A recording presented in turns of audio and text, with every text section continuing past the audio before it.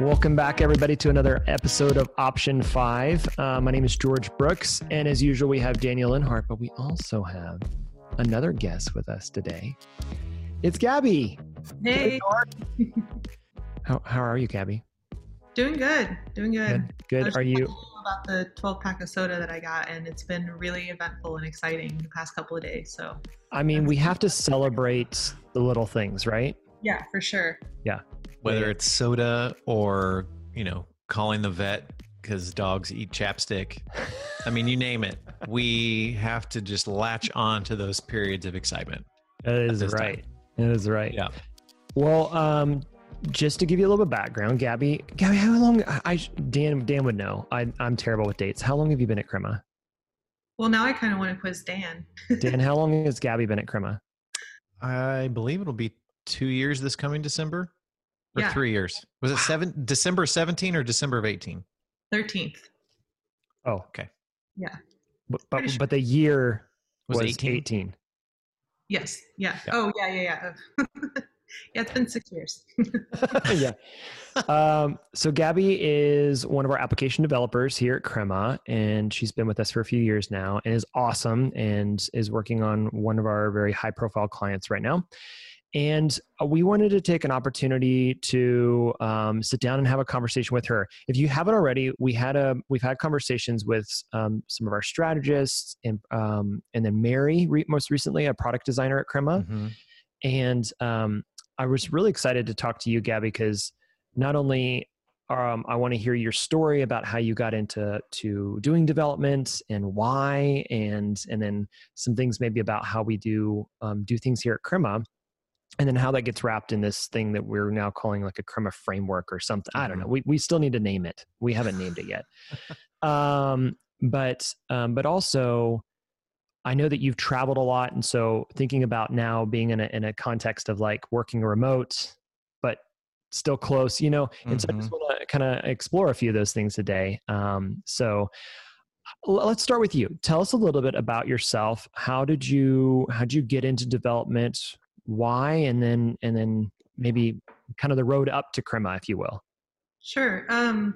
So yeah, I was always kind of like, I feel like in retrospect, I was always kind of working my way towards becoming a developer. Like I didn't know it at the time, but I kind of did everything, adjacent to development. So I did a lot of end user support, a lot of infrastructure for software, that kind of thing. Started out with a computer engineering degree, had way too many credits and wanted to get out. So I got out with an information systems degree out of school, was a sysadmin for a long time. And then about 3-4 years ago, I was sort of looking for something more creative to do, just spending so much time with software. That was always a constant frustration, not being able to get into the code and like fix a bug that I knew was causing, pain points for an end user, that kind of thing. And then also just looking for like a creative outlet and a really active community. So I transitioned to development about 3-4 years ago. And yeah, I mean, I love it. And never looked back. No. Yeah, Gabby, remind me, I hope I have this right. So there was an article, a blog that we wrote about female developers, and you mentioned in part of your history, building or tinkering with computers as a kid. Is that right? Oh, for sure. Yeah. So my dad has always worked in tech. And so we had like a computer pretty early on. And essentially, he was pretty supportive of me breaking it all the time. So yeah. playing around with like MS-DOS commands, that kind of thing, trying to figure out how to get internet when my parents had grounded me or whatever. Which I can't even imagine nowadays, with kids with mobile devices and all that kind of stuff. It's impossible. Yeah.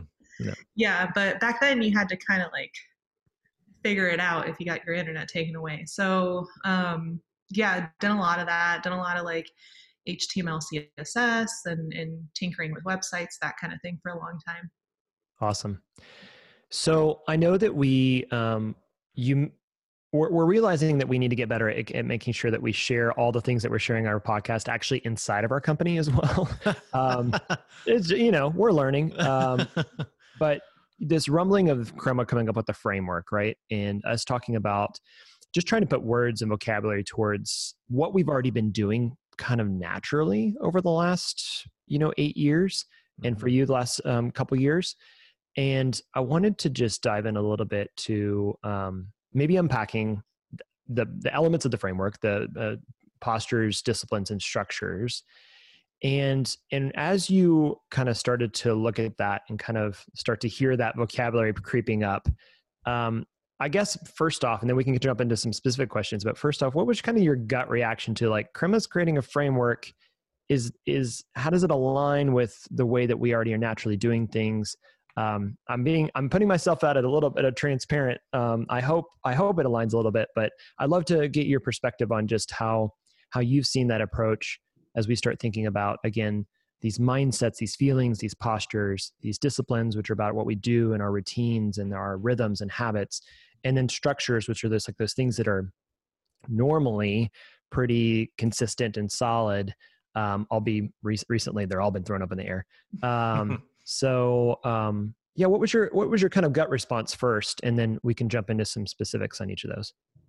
Sure. Yeah. So, I mean, for me, I did have a question of like what it means to sort of put in place standards, right? Like, does that kind of stop you from being able to either innovate or find the right solutions to the problem, that you're currently working on? But I think over time, I've realized that like it's sort of a way to pull out what's repeatable and what works, right, within our culture. So I think it's a lot of that. It's almost like if we were to build like a Crema franchise, right, hand it over to somebody else, like how could they be successful? What are the things that make us successful? So, oh, I like that. I'm going to steal that. That's awesome. So yeah, so that's that down. Yep. That's how I think about the framework right now. It's sort of like what is the encapsulation of the things that make us Crema and make us successful as Crema. Yeah, good. So what are, Gabby, on that? So if you had to name just two that like, oh, this would have to be in the standard operating, manual. For the Crema franchise, which is what we're gonna just, that's the name of the framework. It's the Crema franchise manual. Oh, cool. Yeah. I am psychic. Yeah. So, I mean, okay. So from my perspective, I'm probably going to call out the things that have impacted me the most. Right. Yeah. And I think that one is collaboration. So the idea of constantly working with everybody else, and that brings along a lot of trust, accountability, and also transparency, right? So like I see a lot of times us spending time together trying to figure out like what are our priorities as a development team, like what are we looking to improve or change, that kind of thing.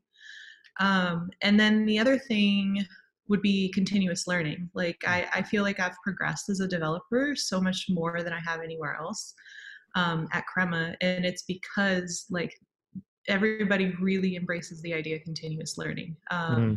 There's so much support for it, and you never have to worry about like saying I don't know and being vulnerable, because we all have each other's back in the process of continuous learning, and we're all very like empathetic and gracious with ourselves and each other when it comes to going through that process and going through all the emotions that come through that process.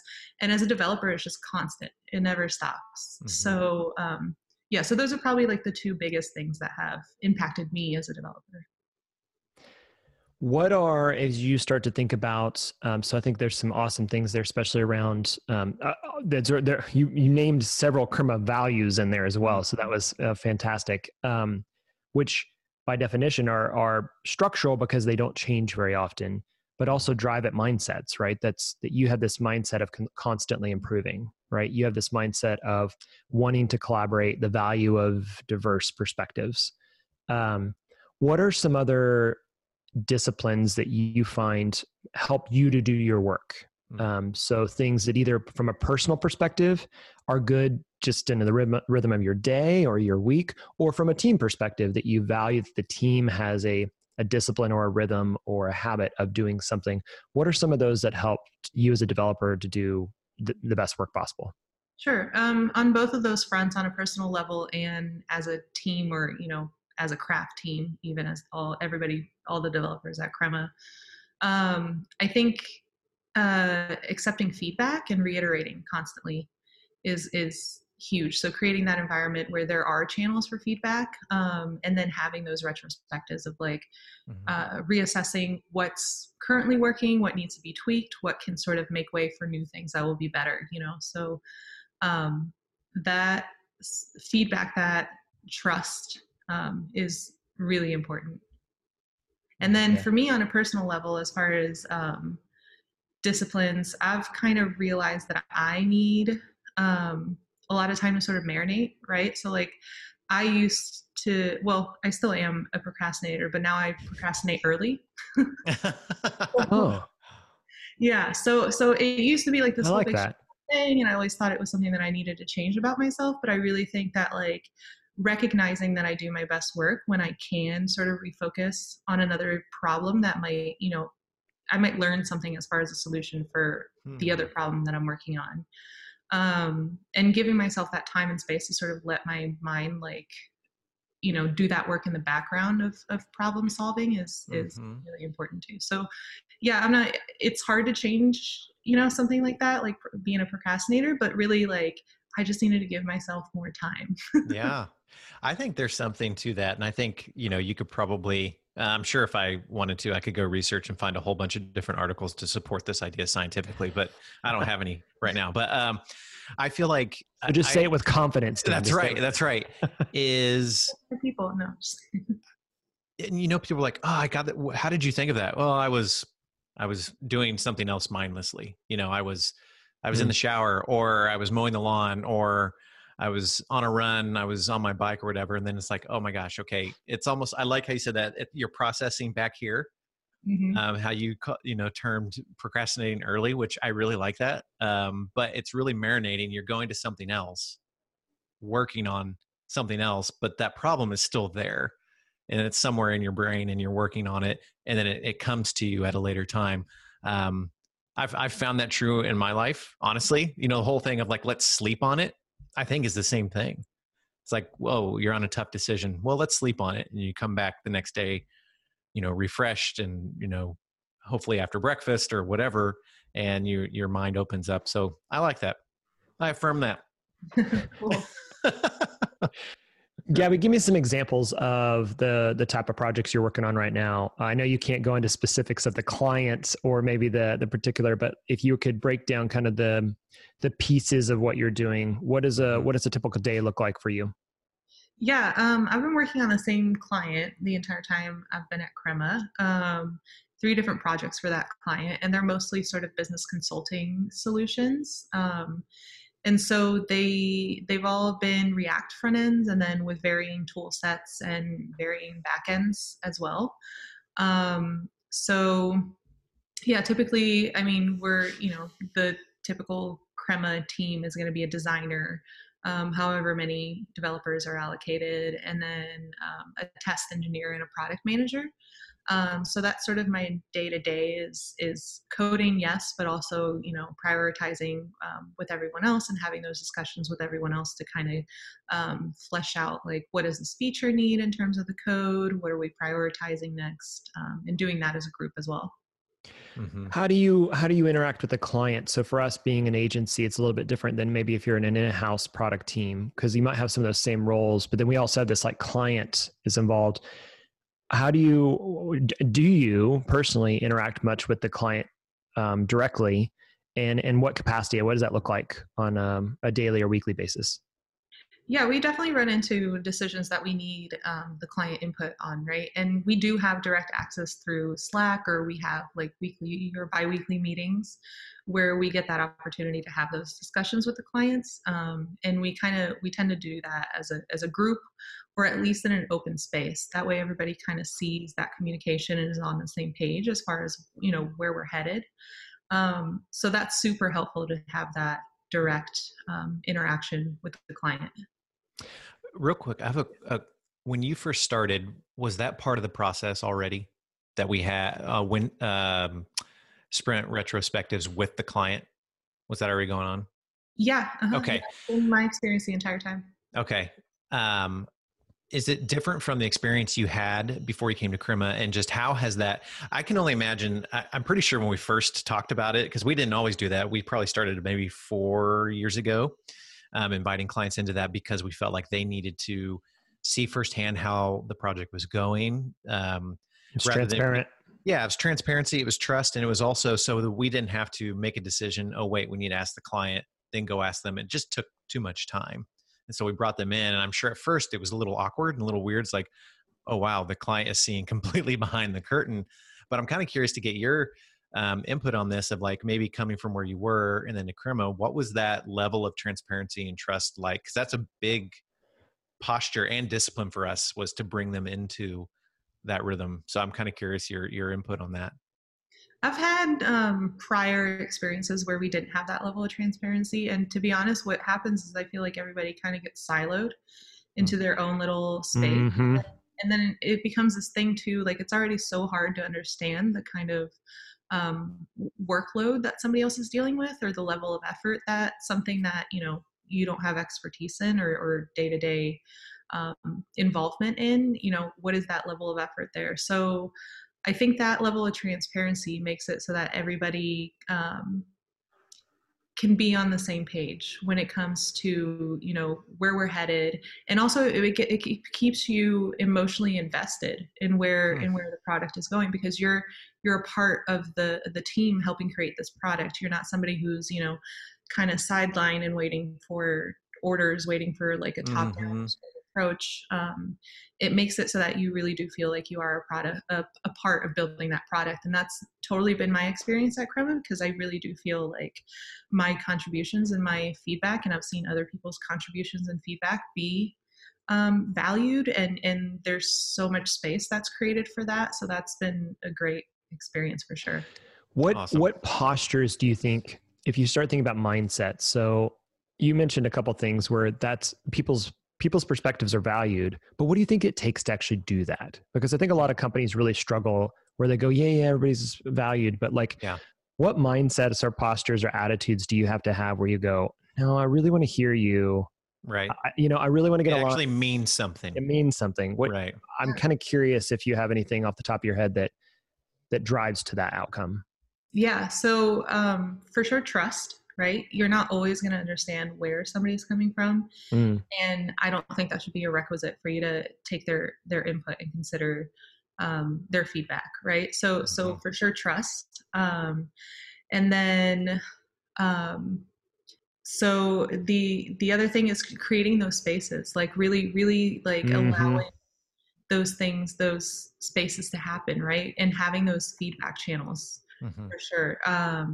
So yeah, just that amount of vulnerability and being able to say, we don't have to be always right. We can reiterate and we can make things better. We can make improvements and we can include everybody's voice. It's a huge amount of vulnerability, I think, to be able to do that in an effective way. So yeah, being comfortable, I think, with like a lot of discomfort and a lot of, I've had moments where I've given feedback where I'm like, oh man, was that too rough? Was that radical candor? Yeah. Was that like diplomatic enough? Did I like properly get across the message that I was trying to get? Like all that kind of stuff. And I feel like it's always been respected as coming from a place of caring about Crema and making it better. And it sounds to me like specifically on the teams, and I think this is true across Crema, but I know a lot of organizations. I was talking about these topics, are kind of Crema's way of working at a local agile group, and I had a couple people that came up and was like, "That's impossible. You can't. A culture like that doesn't exist." And I was like, "Really? Yeah. You should come over and check it out. It actually is like that." We can give you a tour. What he was saying is like, yeah, we have trust. That's fine, but what he alluded to is that they don't have safety. And so they do trust each other. They expect that everybody's going to get their work done, but they don't have a safe environment to have those candid conversations. When you think about your retrospectives, or when you think about even the feedback that you've given, I'm curious, do you feel like like you said, a space, you create the space, do you think safety is a big piece of that people feel like there's, the repercussions of maybe me being honest right now aren't going to destroy the initiative. Oh, totally. I know whenever I haven't spoken up about something that I, had even strong feelings about in the past outside of Crema, I didn't do it because I didn't feel safe. Either I didn't feel like I was going to be heard, or I felt like it was going to impact me negatively in terms of my career or my job at that place. So yeah, safety is definitely a number one, because it's scary sometimes. Giving that feedback, and so yeah, I feel like when I've had to give that feedback, it's been accepted with like open arms and totally like. Sometimes you kind of like wait, especially in the beginning when you start at Crema, and I know people have talked about this. You kind of have this little period of like, okay, but like when's the other shoe gonna drop? Like, right. Like when's everybody gonna stop being polite and stop being real or whatever? Yeah. But no, it's like it's genuine, and it takes a little while for your comfort level to get there, but it's definitely yeah, it's always well accepted. And to your note about somebody saying that that's not possible, I've definitely had a bunch of people reach out to me through Slack or through acquaintances and want to sit down with me and ask me, okay, like everything sounds cool, but like what's really happening, right? So yeah, I've had those conversations with strangers, and yeah, I mean, it just reinforces for sure how much what we have is I think doable, but also at the same time very, very special. Yeah. So I'm curious, with the world that just got turned upside down, right? Everything, a lot of things changed for a lot of people, whether it's going to remote work or there's the constraints on what was normal for us, both in our daily habit routines of, grabbing our lattes or, going out to eat or going into the office or whatever that is. What do you think? I want to start we'll go in the negative and we're going to go to the positive, but what do you think is some of the more challenging things about the disciplines or structures that have changed more recently in the last 3 to 4 weeks, in the face of COVID-19, in the face of kind of a pandemic? What have you seen change in your day to day? And then maybe if you want to kind of follow that up with, what have you felt like, because of these certain disciplines, routines, or postures, that transition was relatively easy for us? What's been your take on this situation on your end? Right. Yeah. I mean, working from home for me, like I miss going into the office and I miss seeing everybody and having those conversations with everybody, but it's not much different than what I was doing before. Like I'm very used to working from home. So that transition was and you worked at home quite a bit anyways. We had an environment or a policy that allows you to do that, but you took advantage of that pretty often, right? Yeah. Sure. Yeah. I mean, usually like a minimum of 2 days a week. Usually I was working from home, or I would go in, for the second half of the day, just kind of like for that environment change. But I kind of felt like I had to be in the office. So that transition for me has been pretty easy. The thing that gets hard is the idea that you're not going to have those like random encounters, right? You're not going to have those like normal check-ins that you would normally have with people. So that type of communication has to become super intentional, which has been a big shift for me, especially because it's like we're all kind of in our own little worlds right now. So I feel like I have to make myself more visible. I have to make, the progress on my work, even though we have such a great level of trust, like I have to make the progress on my work more visible. Oh, interesting. Yeah. For myself and for the client, because you're not, I'm not walking over to our product manager and having a conversation with her about, oh, this is what I'm working on. How's it going? That kind of thing. Right. So the communication has had to become super intentional, which to be honest with you is a good practice in any time, honestly. Yeah. It's something for whatever reason isn't super natural for me, especially when it comes to online communication. So it's been kind of interesting with everybody being distributed. But I think it's a good practice, and I think it's something that I'll continue even when we go back to the norm of being in the office. I think that's really insightful, Gabby. I actually wrote that down, of making the work and yourself more visible. It's incredibly It's frustrating, and it's just kind of not weird, but it's just weird to think that, yes, I am in this room by myself, my home office, which actually serves as playroom as well. But it does make you feel, I mean, we're very, very connected. I mean, what we're doing right now is actually incredible. The fact that we can record a podcast and do video recording and be able to do this, but there's just that you're missing that level of human to human interaction. That just gives I just feel like it gives your mind this level of like, I'm not as visible, or I'm not as known, I'm not as seen as I used to. And so having to go the extra mile for my team, but also my clients, but also myself, yourself, to make, hey, it's not like I'm proving to you I'm working. It's not like I have to prove because I'm working, but there is some level of this needs to be visible, either to celebrate, have knowledge, share understanding, share insights. That's really insightful. I wrote that down. I think as a company, we could dive into that a little bit more later, but yeah, that was good. I'm kind of curious, Gabby, what does visibility look like for you? Does that mean that you're trying to get something to a state where people can touch and feel it and actually use it? Or is it demonstrating something, or using another tool to say, let me take snapshots, or giving a report? Or what's visibility look like? Yeah, I think a lot of it is just being more thorough when it comes to certain things like pull requests, for example. I feel like typically you can get away with just saying like, oh, this new thing that I coded does this thing or whatever, right? Yeah. But now it's like, okay, let me break it down for you. Like, these are the things that actually are involved in this.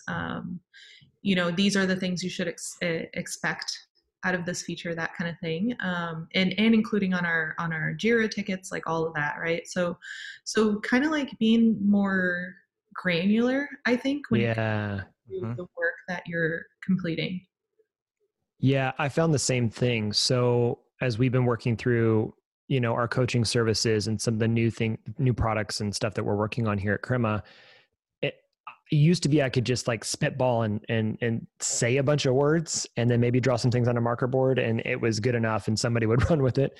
Now I feel like I want to take the time to sit down and go, no, they're going to need some time to sit on this and process it. And so I'll go into Miro and I'll try to like really, articulate as much as I can before even sharing anything.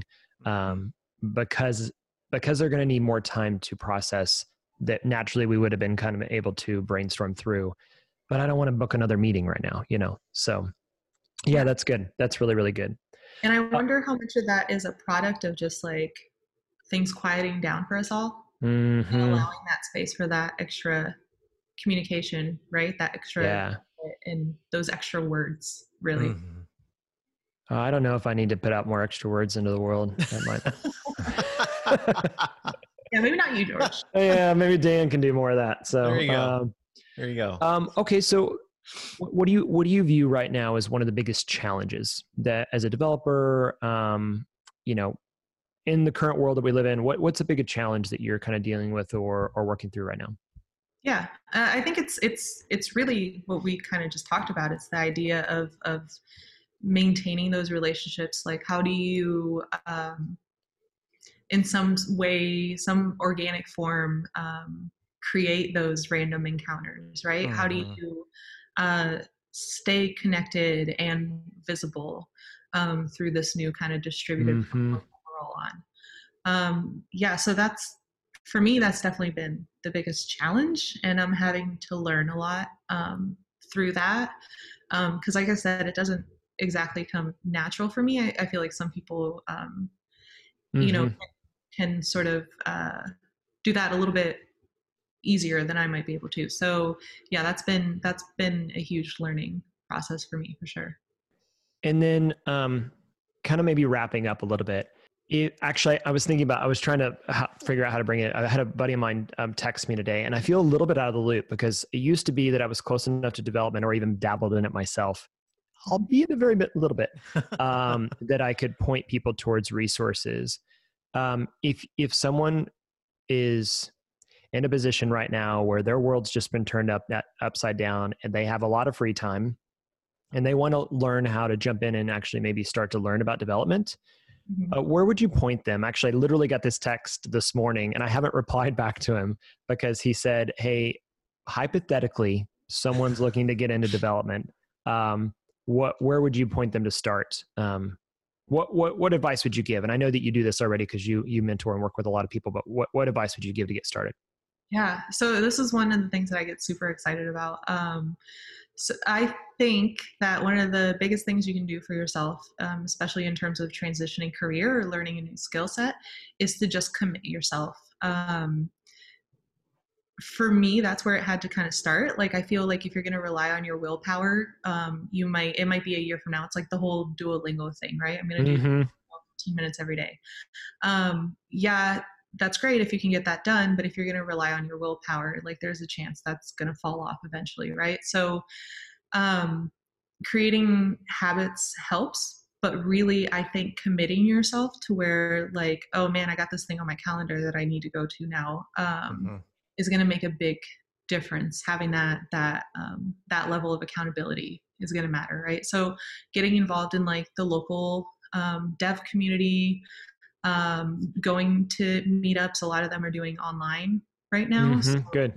getting involved in that way, finding local Slack channels, reaching out to somebody who's at a place where you want to be, who maybe had a similar trajectory to what you see yourself doing, and asking them for help, asking them to be your mentor. You don't have to look for somebody who's like an expert in the field and knows everything. Nobody is that, right? So just finding somebody who is where you want to be in the next year or two, Yeah, is a great way to find somebody to mentor you. And then I think also learning to be gracious with yourself through the learning process. Like I mentioned before, there's just so many emotions that come with that. Learning that you're gonna have frustration and you're going to need that extra push in order to be able to keep persevering through it and get to the end of that loop, right? You need help with that. So absolutely committing yourself, and then get in over your head. Who cares, right? So committing yourself, finding somebody who can be that sort of support for you are great ways to do that. And then because everything is so incremental in terms of learning, I would also say start a brag book. So a what? I like to call it a brag book. Okay. So start sort of logging, like today I learned this, today I did this. I like that. Yeah, because over time, like you can see the progress, and that's also going to help keep you motivated, right? Because it's so easy to forget, like I didn't know how to do this a year ago. Yeah. And now I'm doing it, right? Now it's just like second nature. And that's also part of that loop of continuous learning. Is just becoming complacent with what you already know, right? So I would say those things, and practically number one is get involved in the community. So like by definition, that's like option 5. Option 5 is saying yes and then figuring it out, right? Like you have to make that commitment, that decision to move forward. And then you go, I'm going to learn. And then we had a mentor, which actually it gave us very similar advice, which was for us. I like your brag book. I'm going to use that. He was like, take pictures. And this was more for the growth of our company. He said, take pictures, which then we said, well, why don't we just turn it into a YouTube channel? And because he said, you'll forget what you've learned over time, or what it would look like when your company was only 3 people and now there's 40, right? Yeah. And so I think that those same principles are right there. I love that. So good. It's really good. We forget too easily. And so I think even having a brag book just to show how much progress you've made can maybe provide you that energy to keep moving forward when it does get to be like, this is hard. Yeah. Yeah. That's not something that I ever thought about, but I had somebody just recently tell me, like when you're not feeling motivated, just pull out that brag book and just like look through it, like it's awesome. Some people even write down compliments or like acknowledgments of their work. And that serves that purpose. Yeah. So good. So good. Wow, Gabby, thank you so much for spending the time with us today. I think this has been really, really good. I love to hear that you drank the Kool-Aid, basically, is what I want to get what I want to get into. That's really all that. Yeah. Yeah. No, I'm excited to hear that you're passionate about this in a similar the way that Dan and I are. And that even though you haven't spent a lot of time in I'm going to be honest, my camera is just falling over. I'm just going to have to lay it down. Somehow the tripod just like started slipping this way. And the whole time I've just been like holding it up here. Sorry. Even though you haven't heard maybe the details of all the things that we've been thinking about within the framework and the postures of trust in safety and humble confidence and collaboration and diverse perspectives, or the disciplines of, even this, like writing something down to remind yourself, to see the progress, to be constantly improving, to be retrospecting on your work. Everything that you said is by definition what we're trying to wrap up into a very simple kind of litmus test for people, which is to say, you can work this way. Right. We can all do the best work of our lives right now in the face of a pandemic at a company that is trying to do good work. And I think it's so encouraging to hear you, you preaching the same thing and believing it, which is really, really cool. So thank you for sharing that. I really appreciate it. It's really good. Okay. So thank you everybody for listening again to another episode of Option 5. If you haven't already, make sure you subscribe. If you're watching us on YouTube, subscribe to the Option 5 YouTube channel. And I guess I'm supposed to tell you to like smash a like button or something. But basically give us a like, drop us a comment below if you have any questions for Gabby or for our development team around how we use development to help our clients and ourselves thrive. And also, if you haven't already, share this with your coworkers, with your bosses, with your second cousins, and anyone else you want to. Don't forget the second cousins. I mean, yeah, I mean, I'm not really close with my second cousins, but they get forgotten all too often. Yeah. So anyways, but as always, thank you guys for listening. If you can, by the way, if you can, go to iTunes. Open it up. I don't care if you listen to podcasts on your iTunes. Go to iTunes, open there, because it's about the only place you can leave a real podcast review. The reviews matter to us. And so if you could give us a 5-star review and give us a little review there, that would help us out a lot so the world knows that Option 5 exists. If you, no, I'm just going to leave it at that. I could say more, but again, I don't need to put more words out into the world, So we'll just see you next time. Thanks, right. Gabby. Thanks, Gabby, for joining us. Yeah, thanks. I'm excited to see all the content that's coming.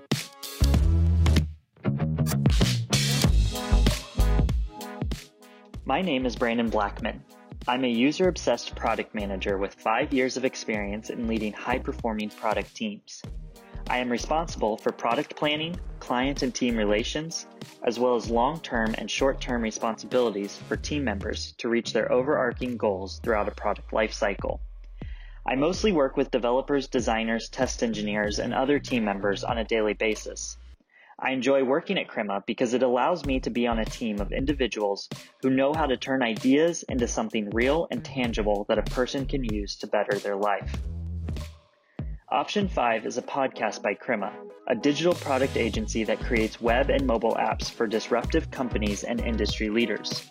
We believe that design, technology, and culture can help create a world where individuals and companies thrive. Learn more at crema.us.